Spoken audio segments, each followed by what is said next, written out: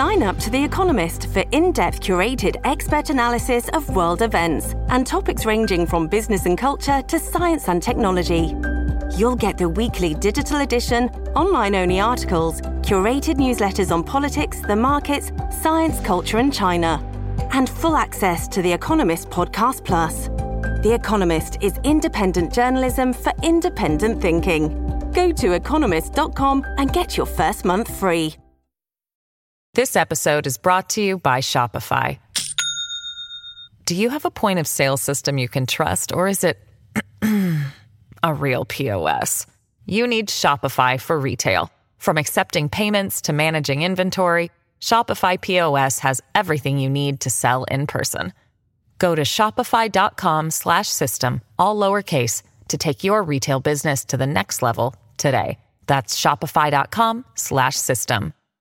Hello, everybody. This is Marshall Poe. I'm the editor of the New Books Network. NBN listeners like to read books and buy them. So we thought we'd tell you that right now, our friends at Princeton University Press are having a remarkable site-wide sale. You can get 50% off books, including ebooks and audiobooks, with the code 50, F-I-F-T-Y, at checkout until May 31. You can save some real money on Princeton University Press books. I encourage you to go there and check it out. Welcome to the New Books Network. Hello, welcome to the New Books in Israel Studies podcast.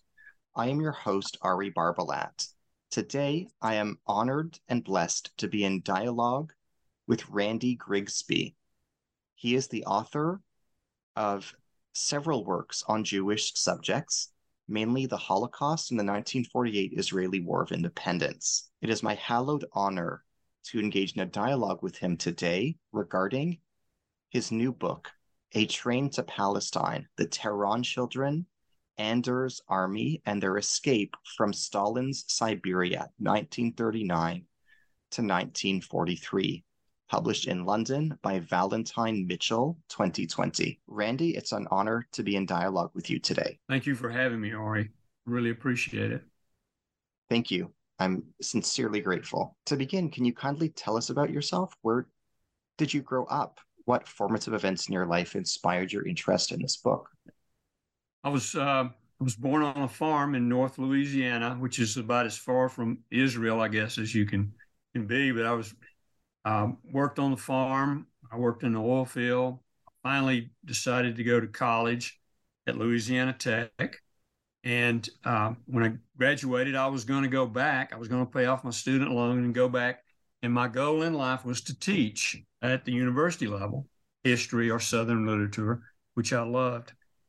But, you know, as you know, the world takes its own turn sometimes. And in my job, I veered into sales, and I found out it was something I really liked. Never thought about being a salesman. I liked it. I was good at it, so I stayed with it. Then I met my wife, Joyce, and we still live in Shreveport. And then when you have a family of daughter and grandchildren and son-in-law, and then you're in, you know, life has started and you're on that path. I retired in 2011 from my main job of selling, stayed with it, one company in medical sales all those years. And my wife wanted to go to Israel. And she always talked about it. So when I retired, I bought her a Christmas gift of a ticket to Israel. And when she opened it up that morning, Ari, she said, and you're going to go too. And I said, no, I'm not going to go. I've traveled for a living. I stayed in a car and an airplane all my life traveling to be in sales. So you go. Well, the pastor of the church talked to me several days later, and he said, you know, I really believe if you go with us that God will have a gift for you. So I thought, well, that's something you have to really think about when a pastor tells you that. But I still wasn't going to go, Ari. I still wasn't going to go. And so I told them, I'm not going. You guys go ahead. I'm staying here. Final answer, not going. So on the way to Israel, I read a book, Martin Gilbert's book on the history of Israel on the plane. The trip I wasn't going to take, I was on the trip reading Martin Gilbert's book. Began to read about Israel before we went. This was 2014. And when we landed my wife said, I feel like I'm home. So that just kind of set the tone for the whole trip. We had a great trip. We followed the normal pattern of, up the seacoast, up to the Galilee area, down to the Dead Sea. Saw a lot of interesting things. I saw things I had been reading in Martin Gilbert's book on the way over, and I was continually reading it. In Jerusalem, though, the first night, we were supposed to go to the Yad Vashem the next day, and I had a dream about the Tehran children, which is in the title of the book. And we'll explain a little later exactly what the Tehran children are. But I read one paragraph in a book years ago about the Tehran children being in Tehran. So when we went to the Yad Vashem, we had this real nice little French lady who was a Holocaust survivor herself. She gave the tours. And I asked her, do you have anything on the Tehran children? And she seemed really excited because the Tehran children's story is not known outside of Israel very well. So for an American to know this, she was kind of excited about it. And I told her I knew a little bit. Well, told her I felt like I wanted to write a book on if I could find a Tehran child, but what are the odds? This is 1943. There was only 900 to 1,000 of them. What are the odds of finding a Tehran child? She gave me a name, a lady that taught there in Israel. And when I got back to America, a week later, I sent an email to Rudy. And I said, do you know where I can find a Tehran child in America? She said, try Joe Rosenbaum in Los Angeles. I sent him an email. A couple of weeks goes by, I don't hear anything. And I'm thinking, World War II veterans I knew and I interviewed, and now Holocaust survivors, maybe they don't want to talk about it. Maybe they just rather keep that to themselves. That's certainly understood. So I thought, well, this was a great idea, but it's not going to pan out. Well, about another week later, I get up one morning, start my computer. There's an email from Joe Rosenbaum. And that's exactly the way he started it. I am a Tehran child, and I'm ready to tell my story. So now I've got my Tehran child. And we started very slow. We talked a couple of times. Then we set up a series of meetings. And those interviews actually became over 40 hours of interviews. We did the last interview once the book was almost done. We flew to Los Angeles and did the last interview in person with Joe and his wife, Rena. And we've since become very good friends. Joe now is very sick, so we don't get to talk to him, but Rena is now part of family. And that's how the Tehran children began. And then we went back the next year, 2015, and went to Amsterdam, went to Auschwitz, came back, went over to Israel and continued another 9-day tour. So those 2 years brought me up to what I had known all my life as an event in World War II, the Holocaust. Well, now I had the foundation to write about the Shoah, the Holocaust, what happened during that time, and why Joe and his family were driven out of Germany when he was 8 years old. What are the primary themes in this book? What message does this book convey? Well, you give that a lot of thought when you're writing something over 3.5 to 4 years. What am I trying to tell the reader here? And basically, Joe's book comes down to the human will to be so strong to survive. Mm-hmm. That was an amazing thing. I read all these books on the Holocaust, and of course, we know 1.5 million children were murdered in Europe in the killing camps. Mm-hmm. The will to survive in that type of environment. And also that wherever there's darkness, and there certainly was in Hitler's Europe, wherever there's darkness, there always seemed to be a light that came in against that darkness. And you read about people who helped the Jewish refugees survive, helped them escape, took a risk at death themselves if they were caught even giving a glass of water to a Jewish person. And in Siberia, where there was really not much to gain to help the Jewish people in an isolated situation like that, which they'll read in the book that people certainly did, and that the Jewish commander, General Anders, that we'll talk about later, he took a great risk in taking the Jewish refugees out of Poland with him. So I think that's the two main things. But the main thing that got me was the human will to survive, and how one person fights with everything, and then another person in the same situation would finally give up. And I've tried real hard to understand that. What would you like listeners to get out of our dialogue today? That it's important that we don't. It's important that we don't take for granted that everyone believes or understands or knows like we do from our reading and our writing. I'm amazed at how many people, I know when General Eisenhower toured the camps, he made the statement, bringing all the photographers and the journalists, I want nobody to say this never happened.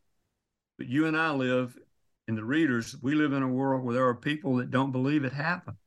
And if it did, it wasn't at the degree, the disbelief of the Holocaust. To me, this is an educational tool. I would love to get into schools with Joe's book. And we've done some talks in schools.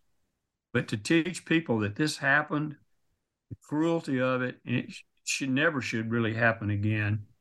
But there's a vacuum out there that, people that are listening to your telecast, people that are going to read the books, they think like we do, but there's a large amount of people that really doubt a lot of this happened. And it's incredible to me with the documentation we have, the photographs, the films, the testimonies. How could anybody doubt? So I hope that's not being too dramatic, but I would love for this book, the message to be that people read this book and then use it as educational matter with children or with relatives and so on. What does your book teach us about the history of the Yishuv? The Shuv. I'm sorry, I didn't hear you. Oh, what does your book teach us about the history of the Yishuv? Oh, yeah, okay. Second World War. Yes. Well, there again, I made a note here. The story of the Tehran children was not well known outside of Israel. Now, to the Jewish community in Israel, they were actually at a hero level for a time when they came home.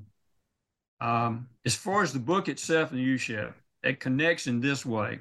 When they were on the train coming into Palestine, at that time, just the year before, a lot of information about the Holocaust had finally come out, and the Jewish community knew what was happening in Europe. And David Ben-Gurion wrote a speech called the Nazi Valley of Death. There was not a lot of knowledge. People began to think what was going on, but they didn't know for sure. Fast forward 1 year, the Tehran children on a train coming through Palestine to get to athlete detention camp, and they became a hero. I think it was for the Jewish community at that time. It was at least a piece of good news that they needed so badly in the middle of the Second World War, that people could be rescued from the darkness, and they could be successful in getting children out of places like that.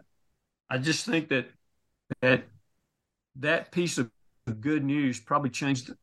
To me, reading it changed the attitude of the Jewish community in Palestine at that time. What were conditions like in the athletes' detention camp that you just alluded to? Can you explain what arrivals would have experienced there? What experiences did the refugees that you depict have at athlete detention camp? You got to think about this. Joe Rosenbaum was 8 years old when they were driven out of Cologne, Germany. For an 8-year-old child, for 5 years, Joe never slept in a bed or had 3 meals a day. They scraped for food. So this is the mindset he's in. In Tehran, things were no better. But when they get to Palestine, things change immediately. The first thing was when they landed at Port Said in Egypt, the first people they saw were Jewish soldiers with the Star of David patches on their shoulders. They were a group of Jewish soldiers that were fighting with the British in North Africa. And Joe relates in the book that this looked different to him. They were always scared of any soldier with a gun. But these were Jewish soldiers. And they began to think, he began to say, well, maybe this is is going to be okay. They were fed well in Egypt, waiting for the train the next morning. But when they got to the detention camp, the warmth of these ladies that met them and hugged them and immediately gave them food. And Joe said that day that he stuffed his pockets with bread. Every piece of bread he could get, he stuffed it in his pockets. Now, they were still somewhat skeptical because that night they hid bread under the beds, thinking someone still could take the food away. That's the life they had lived for 5 years. They had showers, they had warm beds, they had clean clothes, they had all the food they could eat, and they were treated so kindly by these ladies that worked in the camp. And then here comes Henrietta Zoll, that we'll learn about a little later, of Youth Aliyah. And she interviewed each child. So Joe remembered he was then 12 or 13, remembered being by Henrietta Zoll. So this, arriving at this camp, Ari, it changed their lives totally. And of course, for many of them, that was just the beginning of their healing. Then they had to, they had no homes. They had no homes to go back to. They had no relatives, many of them. So in a way, it was great that they landed there, that they landed in a place where things were just so set up for them. But it was the beginning of a lot of their troubles. That wasn't the end of the story for many of them, such as Joe's. Who was Joe Rosenbaum? Can you tell us about him? Yeah. Joe Rosenbaum was 8 years old in Cologne, Germany. His father at that time had come to America, and the policy was then you had to have a job to send for your family. So his father, in 1938, this was in the fall of 1938, had come here to look for a job, hadn't found one yet. His older daughter, Inez, was in Belgium, and she was living with her uncle because that gave one less mouth to feed in Cologne. And of course, Joe and his younger sister and his mother lived in Cologne. So Inez, the older daughter, was in Belgium. So when the German police came in and said, you have to get out of here tonight and go to the train station, then it was Joe, 8 years old, younger sister Nellie, and Mina, the wife, that when they started their trek out of there. Joe had lived he talked, when I interviewed him, he talked about such a great childhood that he had. Everyone laughed and they joked. He had a great father. They had a warm childhood, the way he described it. So to be thrown out in the road like that and it was shocking for him. One of the things I remember writing that just stayed with me the whole time was that when they left that night, his mother took everything they thought they needed, but only what they could carry. When they left the apartment, she turned and locked the door. And in this 8-year-old child's mind, he's going back home. She locked the door, so we'll be back. Well, it was 60 years later before he saw that apartment again. So that 8-year-old child his thought was wrong. They stayed on the road for 5 years. Joe was the only one that made it to Tehran through the Siberian labor camps. He had family with him, some family with him. So Joe comes back after the war. He comes to America. He suffers a lot with nightmares and dreams. He reconnects with his father and his older sister. That's not what he thought it was going to be. He and his father did not get along. But Joe goes back to Israel, meets Rena, his wife. They come to America in the 60s. And Ari, he becomes a very successful businessman and stays in America and retired early because of health conditions. I gave you a 5-minute scenario about a great man's life, but he stayed here after retirement. They had a home in Israel for a while, and they would travel to Israel every year or so. And he retired here with beautiful family and a story of success when he should never have even reached Palestine as a child. In addition to Joe, can you tell us about Nellie and Mina? What befell them? What happened to Nellie and Mina? Mina was obviously a very loving mother. She got them through all of this. They were in Poland when the Germans invaded. They were thrown on trains and sent to the to the Siberian work camps. And she was the typical mother in a situation like that. The children came first. And then when they went to the Siberia, you were paid by how much of you. There was a resin that was drawn out of trees. I think it was to make rubber, and that's what they worked on. You were paid by how much of that you drained out of a tree. Well, Joe's 9 years old. How hard can a 9-year-old child work? So they lived on maybe 2 pieces of bread a day. And Mina began to give the food to her children, and it ended up costing her life. And she died and was buried in Siberia. So it's Joe and Nellie that leave with the Polish soldiers once Germany attacks Russia. Stalin releases the Polish prisoners of war and all of the refugees, of which a large number are Jewish. And they start heading they want to get to Tehran, because the Polish soldiers were promised if they got to Tehran, they would train them, clothe them, and send them to North Africa to fight with Montgomery's 8th Army in North Africa against Rommel. Jewish children went along with them. Tashkent was just nothing less than a hellhole. There were too many people. They were overwhelmed. There were support groups there, kind of like a Red Cross organizations, but they were totally overwhelmed where they expected 20,000 refugees. There were 200,000 refugees starving and sick. So now you've got Joe and his little daughter on their own, living in a hut, trying to survive. And one morning he wakes up, and during the night, Nellie has died of starvation in her sleep. That is the hardest, obviously, that you can imagine. That was the hardest scene about the book that I wrote. In the beginning, Joe did not talk about it. He mentioned it. So I went back and I had read a book called Unbroken by Laura Hillenbrand.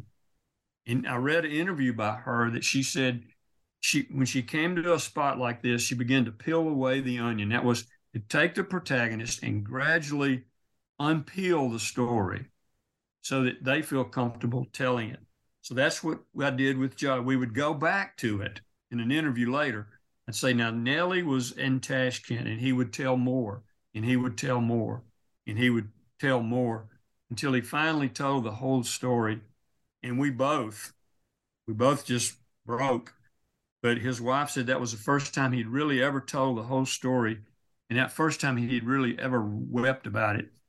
And I felt guilty for doing that as a writer, but I also felt that it was a breakthrough for him, and that it must have given him some relief to finally release the story out and tell it. But it was a hard story to write, and it was a hard story to get that information from Joe, as you can imagine, because all these years to up until today, he still blames himself for his sister's death and starving. My question to him was, where would you have gotten any more food for you guys to eat? How could you have provided any more food? So then from then, when they left Tashkent, crossed over the Caspian Sea into Iran, then Joe was by himself. There was no family with him any longer. Who was Henrietta Zold? Can you tell us about her life and biography? What role does she play in the events that you chronicle? What formative events transformed her into the person she would become as an adult? Henrietta Zold is, as you know, is the protagonist of my second book. Mm-hmm. As I started working with Joe and writing it and doing research, I kept coming across this name of Henrietta Zold. I knew that she had started Hadassah, the Jewish women's organization, I think in 1912. I knew some basic information about her because she was a player in the story of the Tehran children. But I kept reading about it. I thought, well, I'm going to research more. So I ordered a couple of biographies that were written in the 40s and in the 70s, I believe, to have enough information to deal with her. She's probably one of the most amazing people I've ever read about. And I mean that, what she did. She was a daughter of a rabbi in Baltimore, Maryland. She was a very studious person. She writes about her dad, the rabbi, wrote books He was very, he was an intellectual, a Zionist. And she, as a 5-year-old, she had a little desk made in his office. He had built a desk for her, and his 5-year-old daughter could sit at her desk and write while he was writing. So she considered herself her father's daughter. She began to do some teaching. She worked for the Jewish Publication Society in New York. She fell in love. It was a lost love, and she had a nervous breakdown. And to try to get over that, her mother decided to take her to Europe to visit friends. And the Publication Society also added a $500 stipend so that they could go to Palestine. This was in 1909.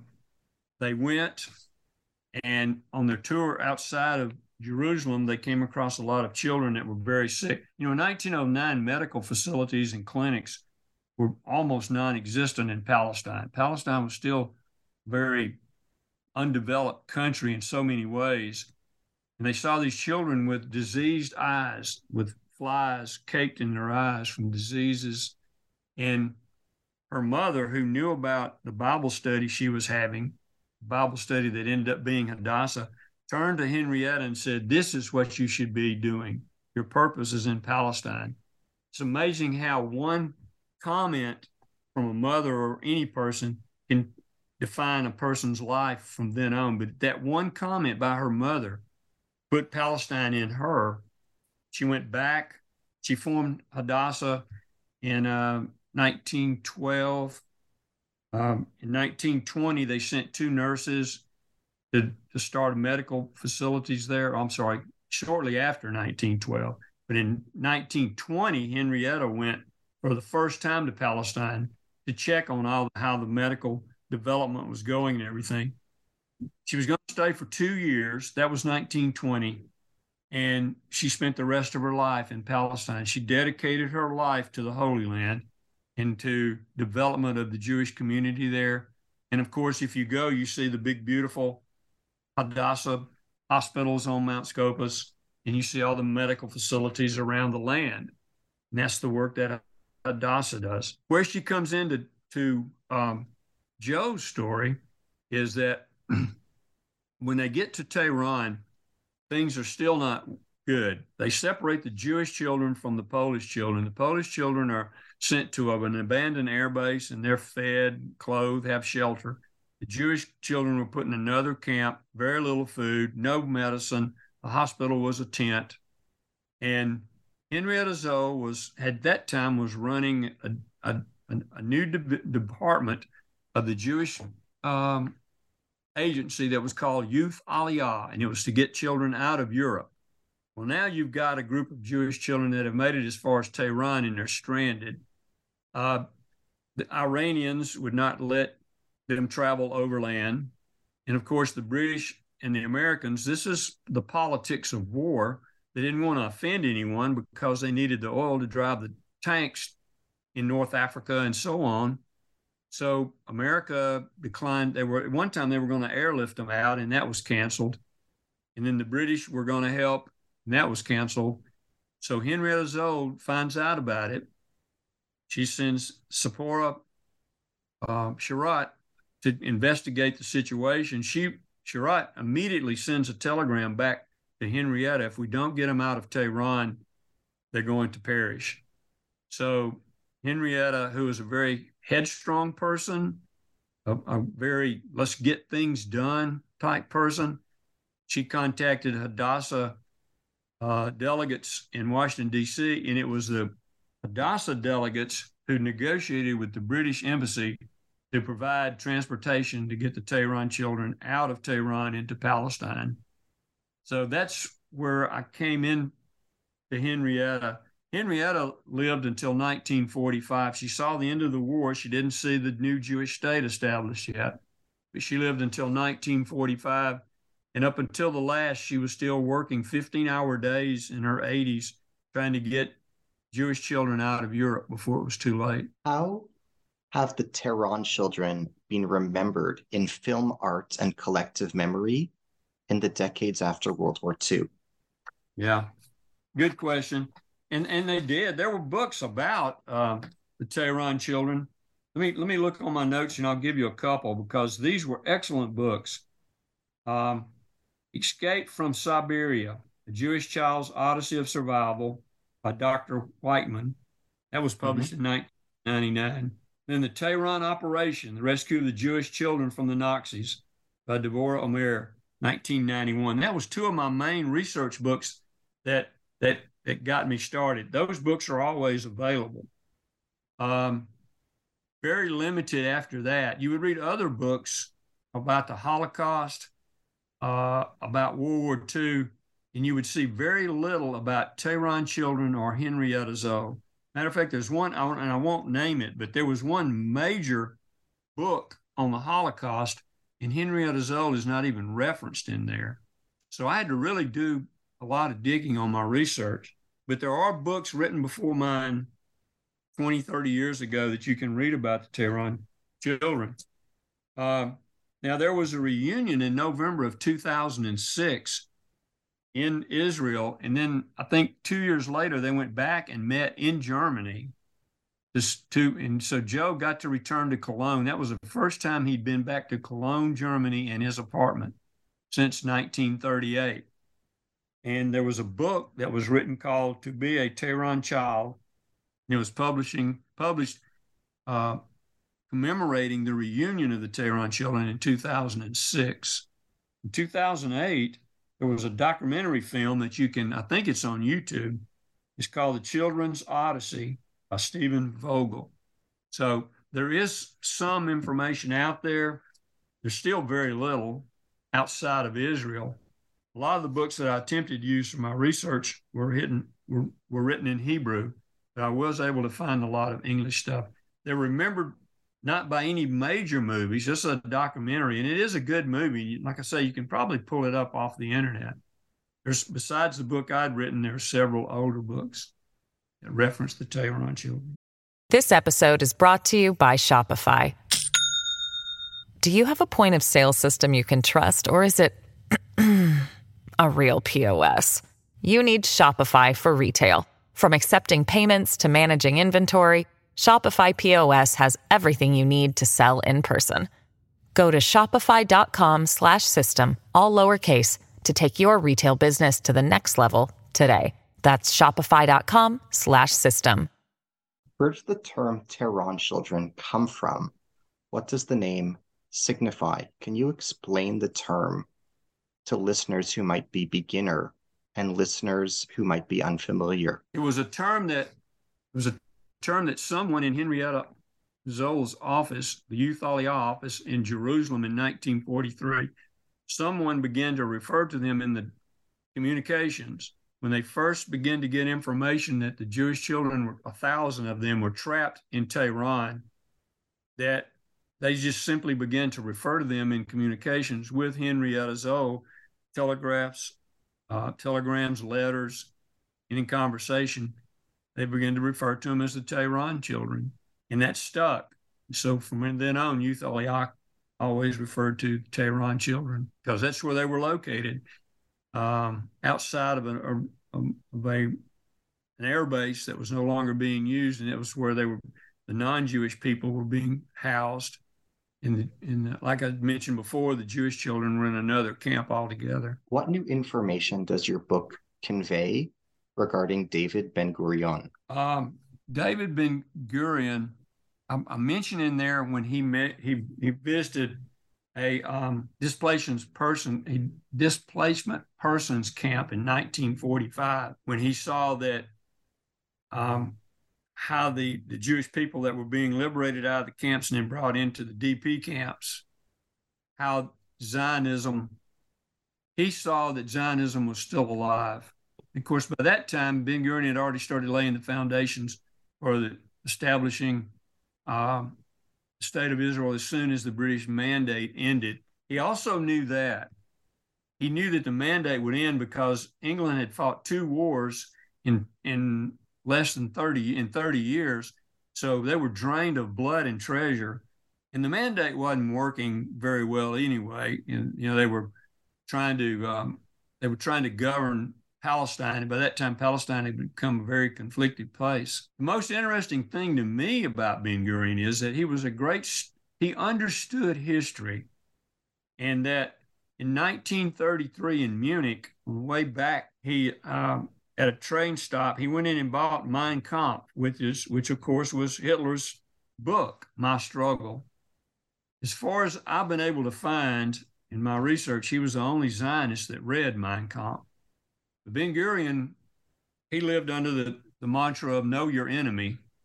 He read Mein Kampf and he understood what was going to happen. Or I think he understood a lot about what was going to happen, where the Holocaust caught a lot of people by surprise later on. I think Ben-Gurion knew where the world was heading because it was spelled out in Mein Kampf. Hitler told everything. And I think at that time, Ben-Gurion began to set his goals in that way, which brought him to the displaced persons camps at the end of the war in 1945.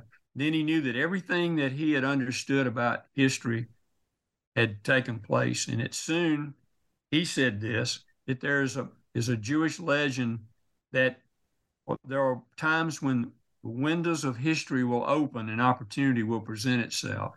And he believed that during the whole time from 1933 to the end of the war. Ben-Gurion is, for a person who had not read much about him, Ben-Gurion is a very complex person and hard to understand.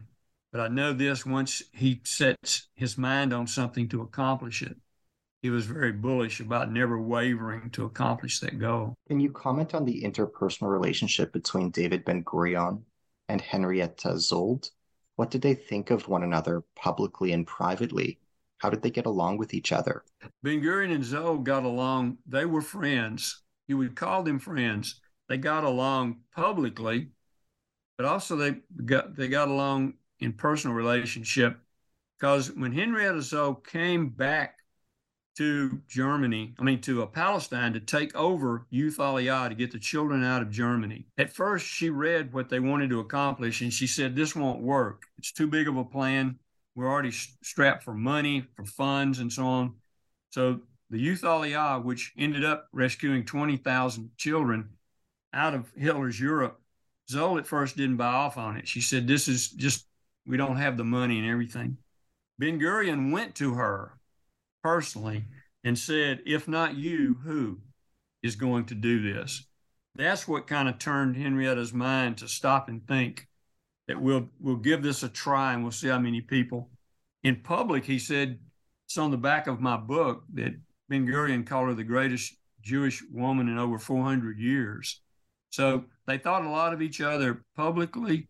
They thought of a lot in private. They were both two-state solution people originally, up until 1937, when a lot of the rioting and everything in Palestine began to change people's mind. They tended to think alike. Ben-Gurion was, of course, he knew it was going to take a war for the Jewish state to be established.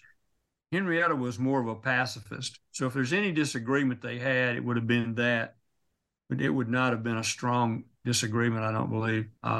If Henrietta had lived past 1945 into 48, she would have probably agreed with him on how the state of Israel was founded. Can you say more about David Ben-Gurion's visit to Bergen-Belsen concentration camp in October 1945 and to the Zeilsheim detention camp outside of Frankfurt on October 19th, 1945? He tried to keep this low. He tried to really keep this low key, his visits, to the point where when he was at the last camp, at Bergen-Belsen, he got a tour. And he saw the gallows and the gas chambers and all the evidence. That's when he made the comment that for the people here, that he gave an oath that the only way that we'll ever be safe for sure and this won't happen again is when we have our own nation. That's where he made that comment at Bergen-Belsen while on tour with the gallows and all the instruments of death that the Germans had there. The later camp that he was at, he actually stayed in the car not to be recognized. He wanted to low-key the visit. He just wanted to see what the mindset of the Jewish refugees were that had been taken just months ago or weeks ago from killing camps, someone recognized him and they brought him out and they started cheering him. And he ended up going into an auditorium there on the grounds and he gave a speech. And Ben-Gurion is this tough old guy, just straightforward. He started weeping when he saw what he saw. And in his diary, he said he knew then that the fires of Zionism were alive and that what they were going to do would work because of Zionism being alive. Many people believe that the Jewish people coming out of the camps were defeated and beaten. And he saw absolutely different that morning when he was at the last camp.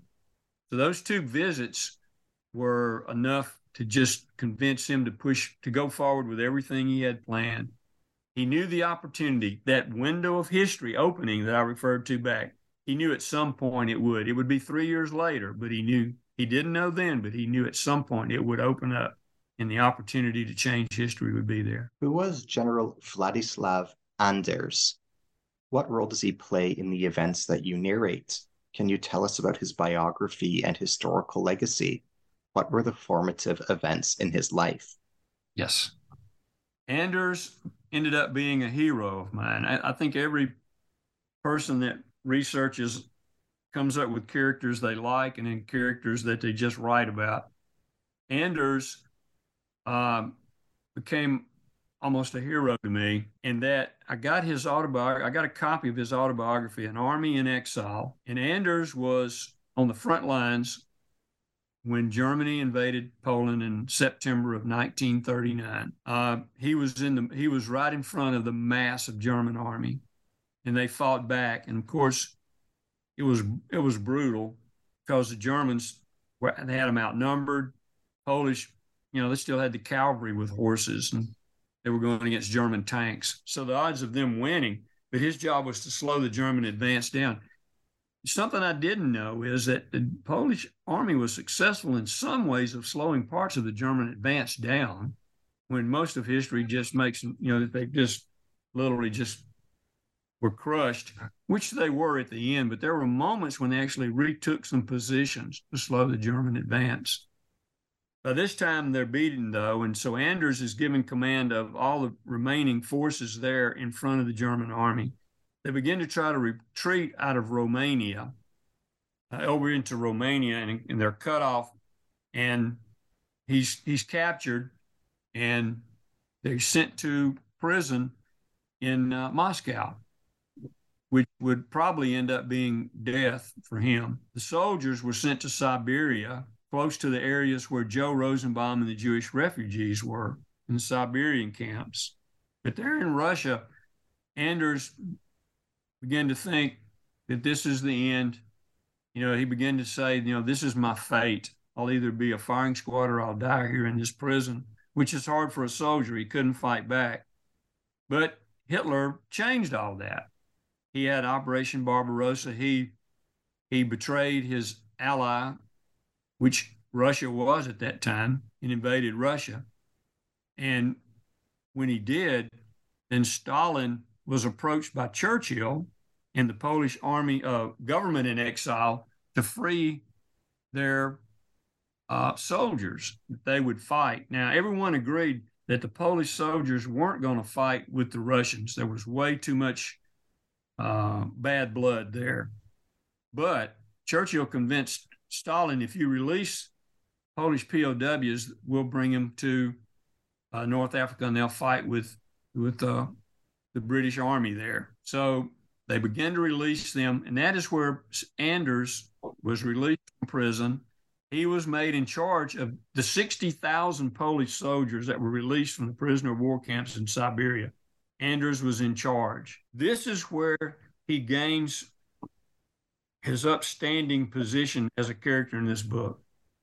He is told by the Polish army and by the Polish government in exile in London, do not take the 10,000 refugees with you. So he does. Basically, he disobeys a direct order. He breaks. So if it weren't for General Anders, we wouldn't be writing a book on Joe Rosenbaum. Joe Rosenbaum would have died in Siberia. So And of course, there was a lot of anti-Semitism in the Polish army, because you have to understand, Polish soldiers that were fighting the Germans saw some parts of the Jewish community welcome the Soviets when they came in, thinking the Soviets were stopping the Germans. In other words, they were thinking the lesser of two evils, which was wrong later, but we're in the midst of war here, the fog of war. But the Polish soldiers saw that, so they had kind of a strong feeling against the Jewish people in Poland. So that's why there was a lot of times the Jewish children on this journey into Iran were treated so badly because of that kind of a mindset. Anders takes the army to Tehran. He leaves Tehran. Joe Rosenbaum and the children stay in Tehran. Anders takes the army to Palestine and trains them, and then goes and fights in North Africa. He was at the famed Battle of Monte Cassino in Italy on the mountains. When no one else could take that German fortress, Polish soldiers took it. They fought at a higher level, I believe, because they were fighting for something. They were fighting to get their land back. But now Anders' life ended with betrayal, in that they actually had already made a deal with the Soviet Union that they would get Russia when Germany surrendered. So all of this fighting that Anders was doing was all for naught. Matter of fact, the Polish army and General Anders did not get to participate in the victory parade in London shortly after the war, which Anders never really forgave the Allies for that. And he lived in a good long, but like I say, Ari, this man made some decisions that would have been hard to make in the midst of war, but it saved a lot of lives. And he said years later, when he had retired, he would still get letters from people from Palestine and then later Israel thanking him that their relatives made it home and were alive because of him. So that gave him a lot of justification in his heart. Who was Hans Beith? Why is he notable? What role did he play in the events that you document? Hans was a Jewish German banker who went to Palestine in the 30s. At that time, Youth Aliyah they were in a bigger office. They were expanding. They were getting kids out of Europe. And Hans had gone to be an assistant with Henrietta for several years. But they had a great relationship. Henrietta, I think she liked having a strong male figure in the Youth Aliyah office. You know, most of it were women. The Hadassah organization was mostly women. And then here's Hans, this handsome young banker, comes in, and he's Henrietta's right-hand man, so to speak. I think she liked that. They had a great relationship. And Hans knew how to handle Henrietta in her moments, because she was a very tough person to deal with when things were not going right. She just could not stand she couldn't stand any chaos or things not being done correctly. He drove her. She began to tour.